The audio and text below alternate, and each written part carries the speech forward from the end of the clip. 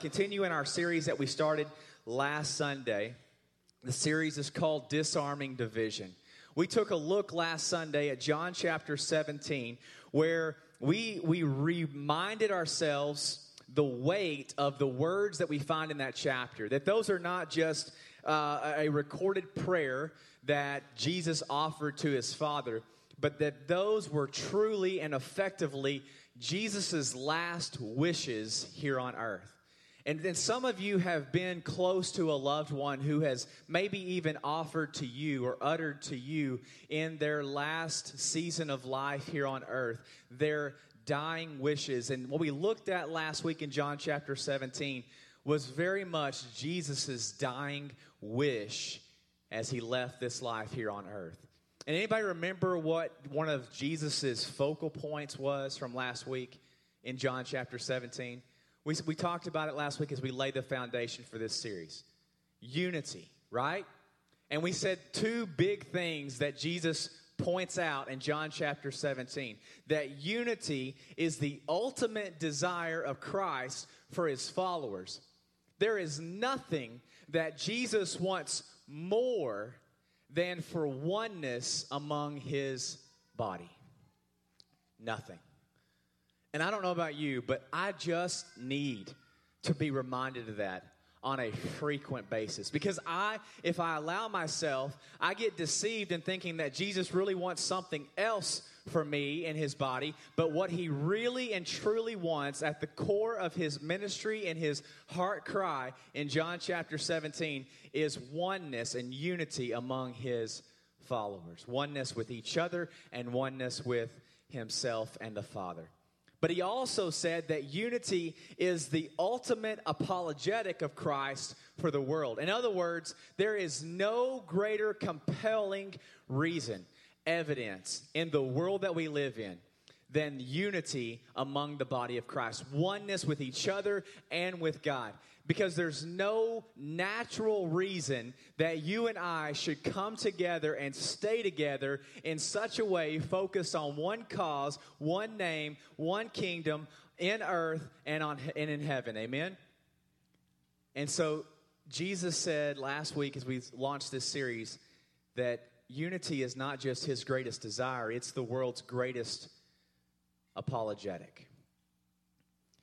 And so if Jesus has valued this unity so deeply, then the question that we have to address is how have we as the church dismissed it so easily?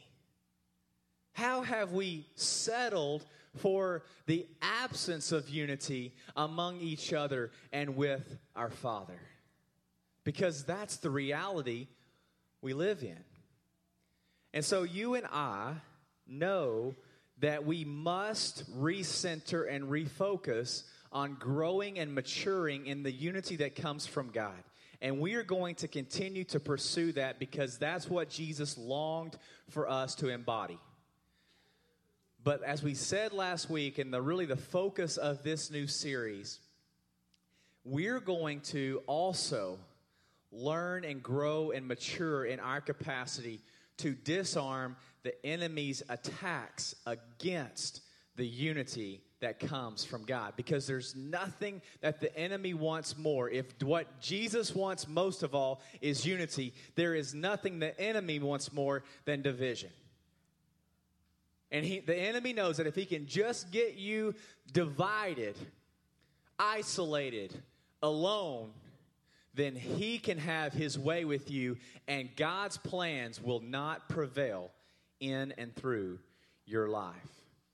It's critical that we must learn as a church to disarm division. So let's look at John chapter 4. We used this passage last week and saw that God does some amazing things when we defuse the things that are different among us. And this morning, we're going to look at this passage from a slightly different angle. Let's read verses 6 through 10. If you don't have a copy of Scripture, these verses are on the screen this morning. It says this, real quick.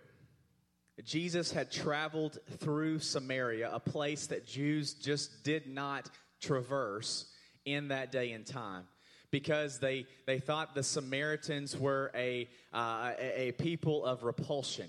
They didn't honor their culture. They didn't feel like they were a clean and appropriate culture for upholding the letter of the law. And so Jesus and his disciples, because of an impending threat, felt compelled. Jesus led his disciples against everything that was within them and everything that they had been trained to do growing up in the Jewish culture. He led them right into the heart of Samaria. And we pick up here in John chapter 4, verse 6. It says, Jacob's well was there, and Jesus, tired from the long walk. I'm grateful Jesus got tired. Amen. He sat wearily beside the well about noontime. And soon a Samaritan woman came to draw water, and Jesus said to her, "Please give me a drink." He was alone at the time because his disciples had gone into the village to buy some food. The woman was surprised, for Jews refused to have anything to do with Samaritans. She said to Jesus, "You are a Jew, and I am a Samaritan woman. Why are you asking me for a drink?" Jesus replied to the woman, "If you only knew the gift God has for you and who you are speaking to, you would ask me, and I would give you living water." Hey, turn to your neighbor this morning and ask them how they're feeling. It's okay to answer that question when they ask you. How are you feeling this morning, Shannon Oaks? The title of this morning's sermon is Fade the Feelings. Fade the feelings. That's not a typo. You know, some of you would expect a preacher to come in and say, we need to fake the feelings, right? That's not, we need to fade the feelings, and we're going to follow the Lord's leading this morning as we continue in that thought today. So looking back at this passage in John chapter 4, what are some of the feelings that we see inferred or implied in that passage, verses 6 through 10? Well, we look at Jesus, and clearly Jesus is feeling tired and thirsty, right? We see the woman that was a whole different area of repulsion for a Jewish male to encounter a Samaritan woman. And we see that the woman is there to draw water at the well, probably because she's either feeling thirsty or feeling dirty or feeling obligated to take care of her family back home. And so the woman is feeling those things. And then the disciples, at this point in the story, they're not even around because clearly they were feeling hungry. How many of you are feeling hungry this morning? More of you than that, I believe you. But the disciples were feeling hungry. But how about on a deeper level? That's on the surface. And it's obvious that Jesus and the woman and the disciples were feeling those things. But what about on a deeper level? What about Jesus? What was he really feeling in this passage? I'm starting to sound like a therapist, aren't I? How are you feeling this morning? So Jesus, I believe that Jesus was feeling like he was wanting to love the unlovable in this circumstance and situation. I believe the woman, you know, it becomes obvious as the story unfolds, but I believe the woman shows up here in John chapter 4 feeling dissatisfied, looking for fulfillment in all the wrong places, and obviously feeling the weight of shame and guilt in her life. And the disciples, well, obviously since they weren't there because they were feeling hungry, then they knew, or it's obvious that they were feeling a little bit self-centered, right? Self-consumed, which obviously for multiple reasons, they were feeling like they were products of the environments in which they had been raised. Amen? Parents, how many of you feel like that you're a product of the environments in which you've been raised? And you see yourselves raising your kids in the environment, right? That some of you were raised in. Some of it a little bit different. Here's a secret that I want to tell you this morning, Shannon Oaks Church. This is free. This isn't on the screens. You don't have to pay for this, all right? Here's a secret I want to let you in on. There's always a surface level to your feelings. You always feel something on the surface. But here's the secret part of it that I want to let you in on today. There is always a deeper voice communicating something through the feelings that you experience. There's always something deeper below the surface that is saying something through your feelings that you experience in your life. Jesus and this woman continue to engage in a very interesting conversation. If you're not familiar with John chapter 4, I encourage you this week to go and read it several times, because it takes a little repetition to let it soak in exactly what's being communicated here. But they engage in this conversation, and he reveals his identity, and he reveals her brokenness. And then in John chapter 4, verse 27, just look down the page a little bit, we see this passage. Just then, his disciples came back. They were shocked to find him talking to a woman, but none of them had the nerve to ask, "What do you want with her, Jesus?" Or "Why are you talking with her?" Because remember, there was a division in the Jewish society between men and women. And last week we said that there were even a sect of Pharisees, those religious leaders who really prided themselves on their ability to do good things, no matter what their motivation was, but they could fulfill the law the best that anybody else could around. These would have been the church pastors and staff of that day and age. And there was a sect of Pharisees that were called the bruised and bleeding Pharisees, because when they saw a woman way off in the distance, they would cover their eyes and turn their head, and they found themselves walking into poles and running off of ditches on the side of the road, and just finding themselves hurting themselves physically because of their desire to not overstep the bounds of the law. I don't know about you, but sometimes I feel more like the disciples in this story than I do Jesus.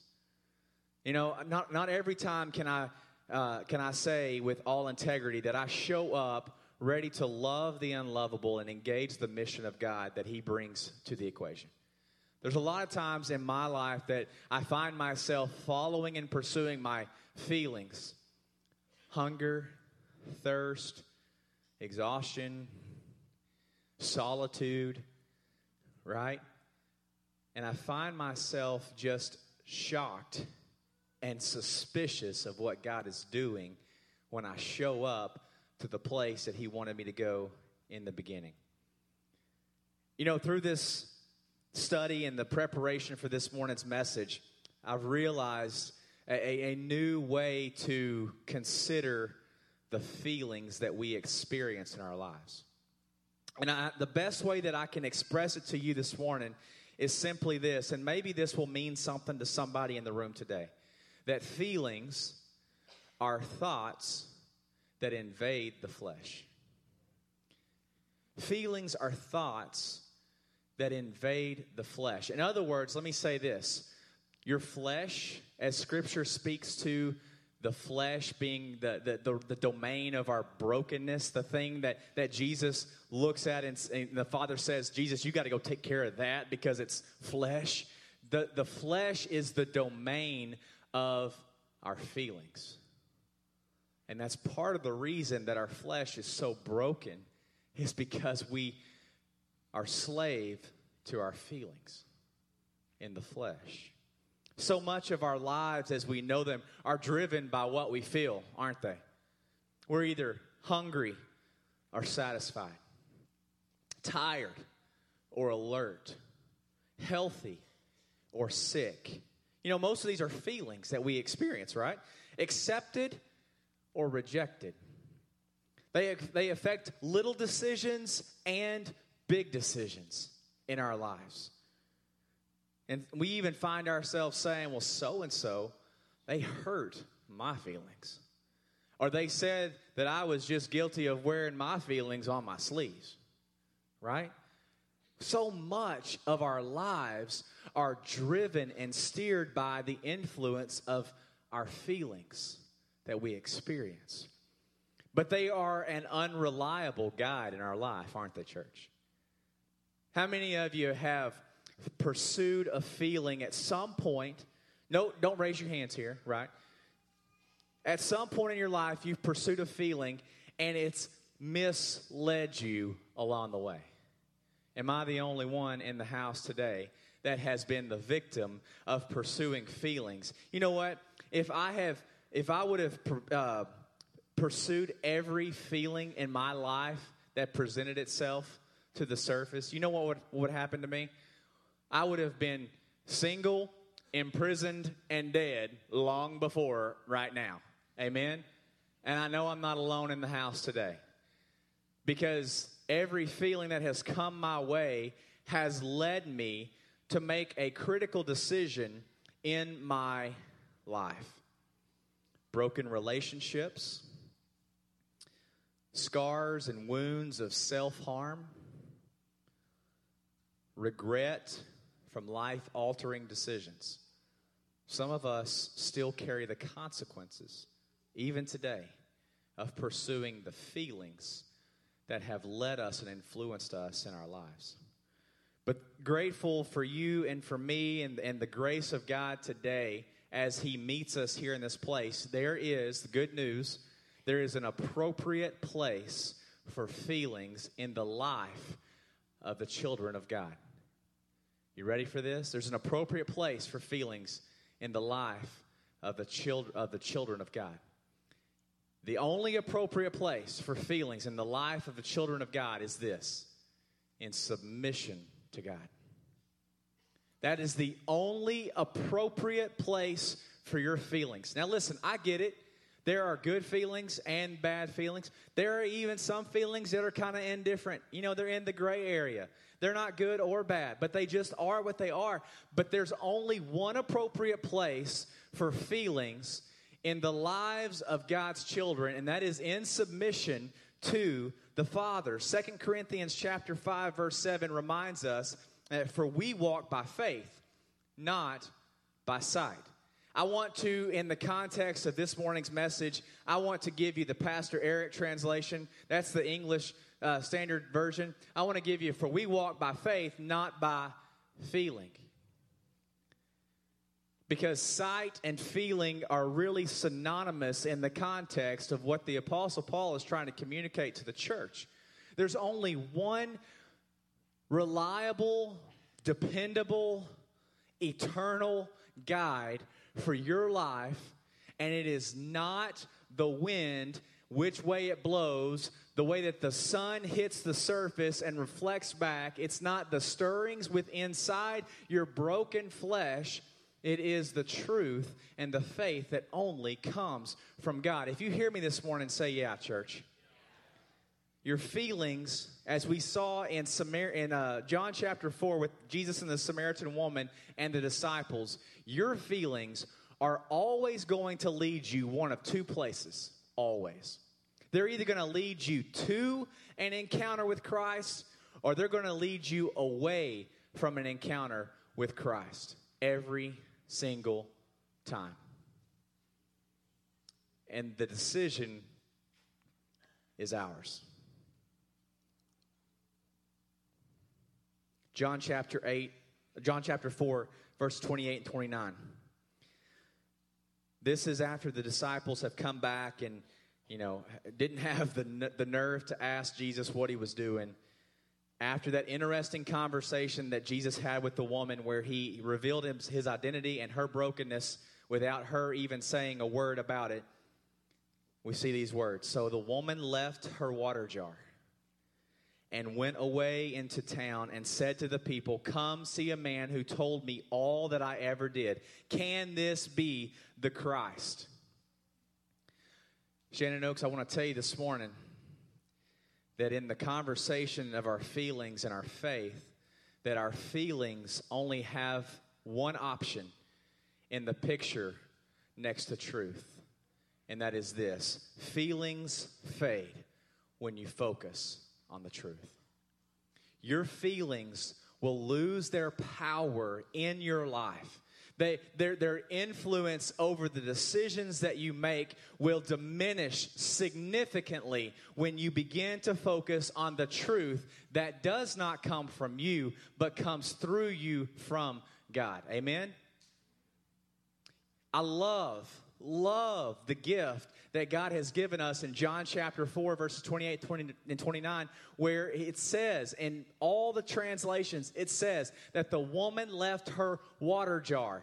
She was at Jacob's well. She had shown up because obviously she was thirsty. She might have been dirty. She might have felt obligated to serve her family. But she was there because of a perceived need in her life that caused her to leave one location and move to a different location to retrieve the water that she needed.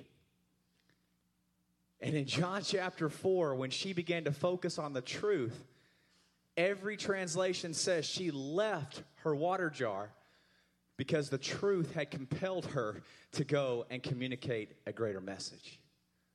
She had left the very thing that had brought her there, the feeling inside of her, because the feeling had faded when she began to focus on the truth. You know, there's a reality about feelings in our life. Feelings typically will lead us to focus on the gaps in our life. You know, when I start to feel hungry, you know what I interpret that as? I need to fill the gap in my stomach, right? When I feel tired, I began to think that I need to fill the gap between where I am and the restful body that's going to emerge on the other side. When I begin to feel hurt, I begin to interpret that in such a way that the enemy has stolen something from me, that he has destroyed something in my life. And now I begin to focus on my feelings because there's a gap in my life. But when you focus on the truth, guess what happens? You begin to focus on the filling of the gaps. When you begin to acknowledge the truth that comes from God in your life, that man shall not live by bread alone, but by every word that proceeds from the mouth of God, then I begin to realize that I am full and satisfied. I have nothing, I lack nothing, and there is no gap or void in my life because He is all I have ever needed. Amen? Are you focusing on your feelings? Are you focusing on the truth? Because here's what I've seen, even in my life. Feelings lead to division. Feelings don't facilitate very long the unity that God has created for us to embody. And there is a reality about the church right here at Shannon Oaks. We are starving for truth. We are starving for truth that fades the feelings in our life. And I have to unfold some scriptural principles for you real quick. Now, I'm not picking and choosing. I'm receiving the fullness of God's word, and I believe the Holy Spirit wants to reweave them out of their original context into a beautiful tapestry that will help us understand the opportunity that is before us in regards to our feelings and Jesus' ultimate desire for unity this morning. Proverbs chapter 23, verse 7 says this, "For as a man thinks in his heart, so is he." Luke chapter 6, verse 45 says this. Jesus says, "What you say flows from what is in your heart."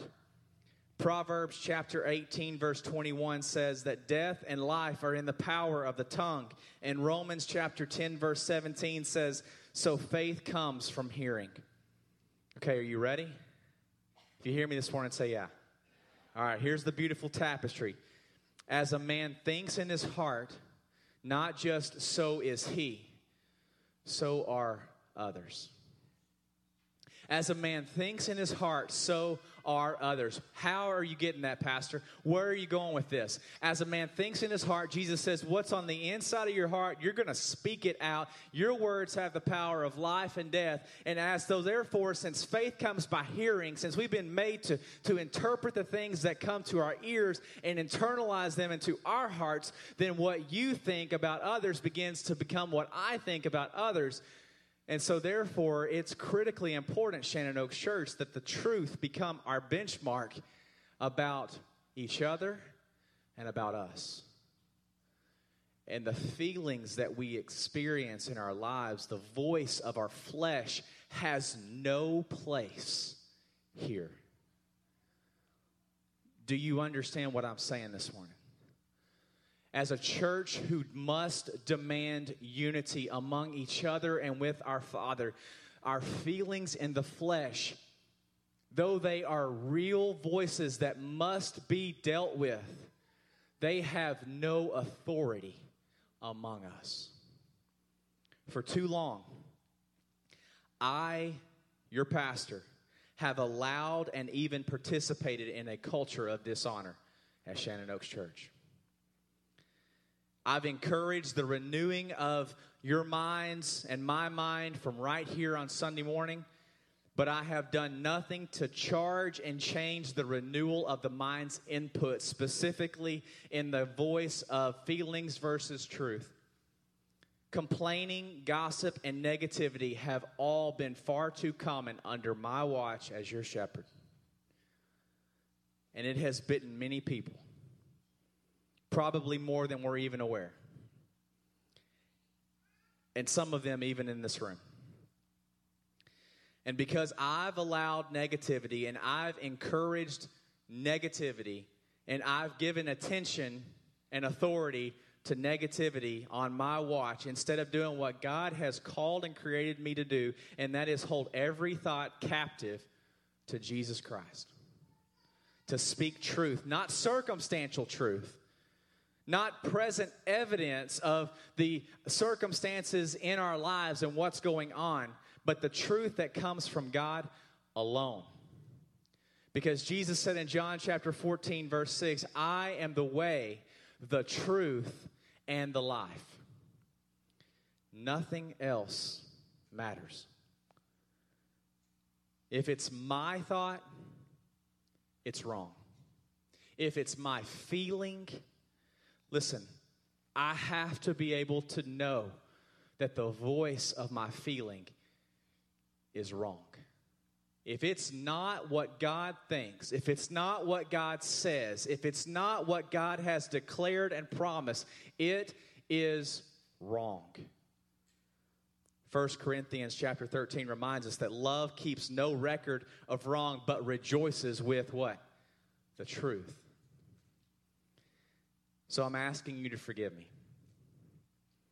I'm asking each one of you to forgive me for allowing and participating in the culture of dishonor under my watch. I have had this conversation with our elders. I have had this conversation with our staff. And I want you to know that a line has been drawn in the sand.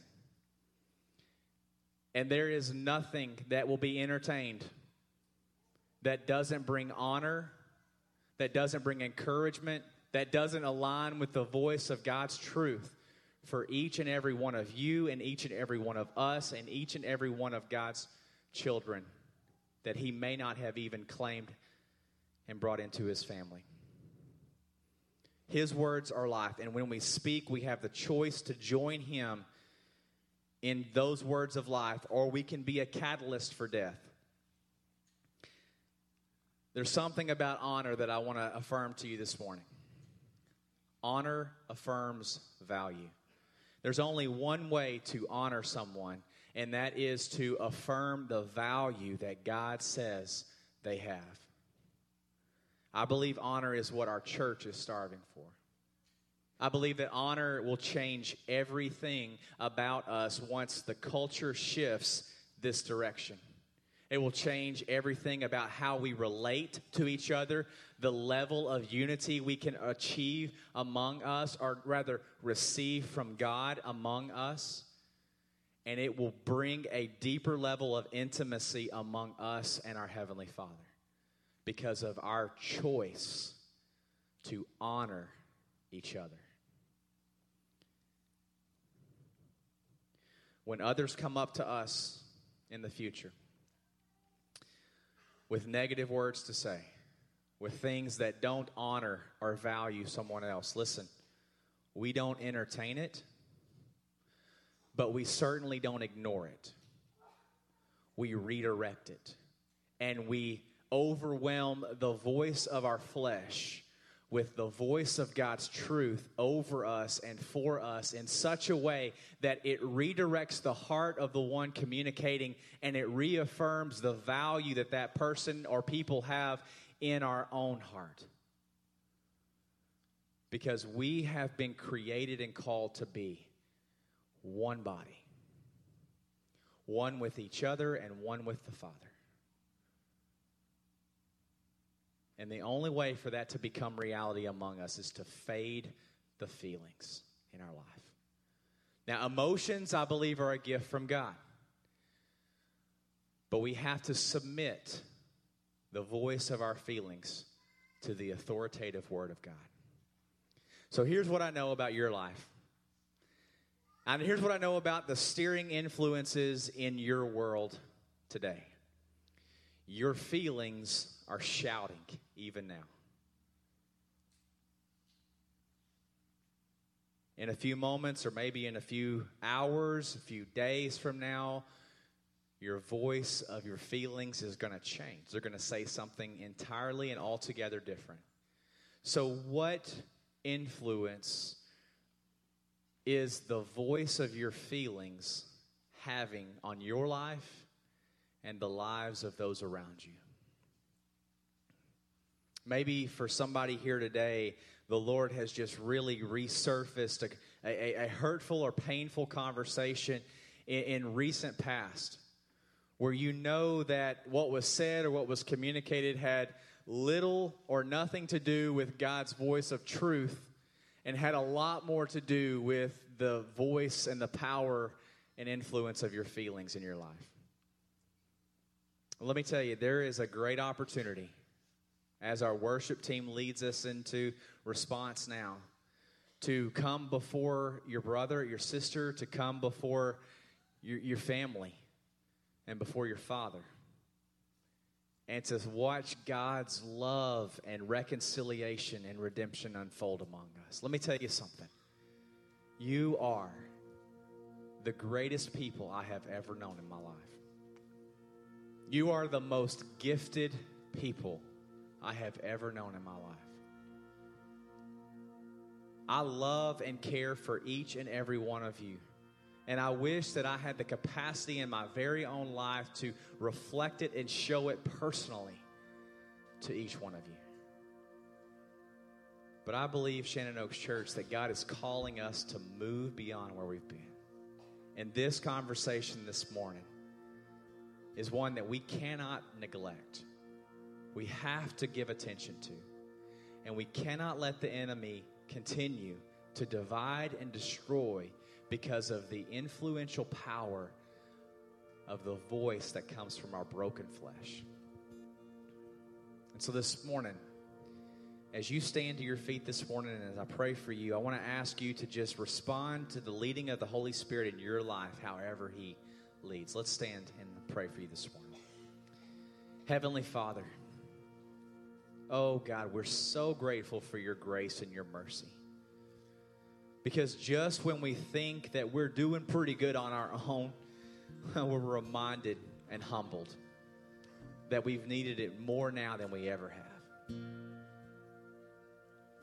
And God, I pray today that your Holy Spirit would seal the work of transformation, authority, and power in the hearts of every person in this room today.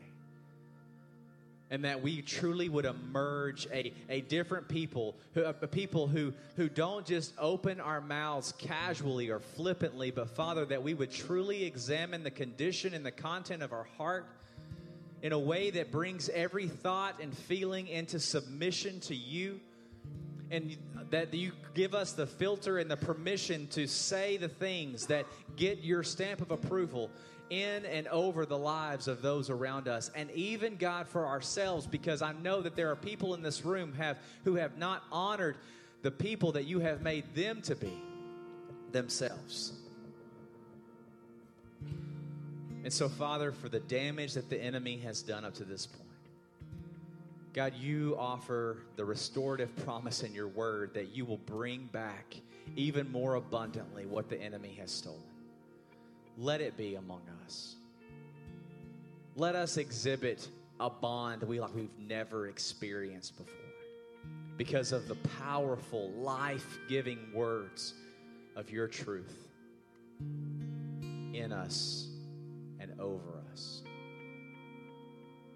And God, bring us to deeper depths and higher heights with you because of that reality. Let us be able to draw more closely to your presence and to seek your face and your glory as we honor you.